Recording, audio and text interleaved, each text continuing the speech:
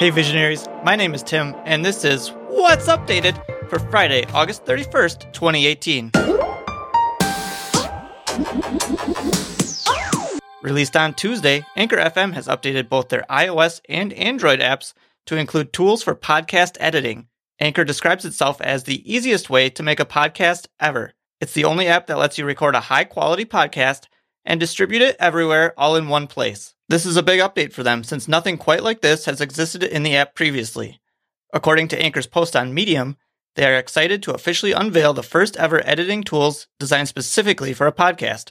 You can quickly trim the start and finish of your recording, split a recording into multiple segments, remove any audio you don't want to use, rename the segments you want to keep, and add flags while you're recording so you can come back to important points when you're editing. Together, the new tools provide the basic editing features a podcaster would need to string together clips into a finished episode. And that's What's Updated.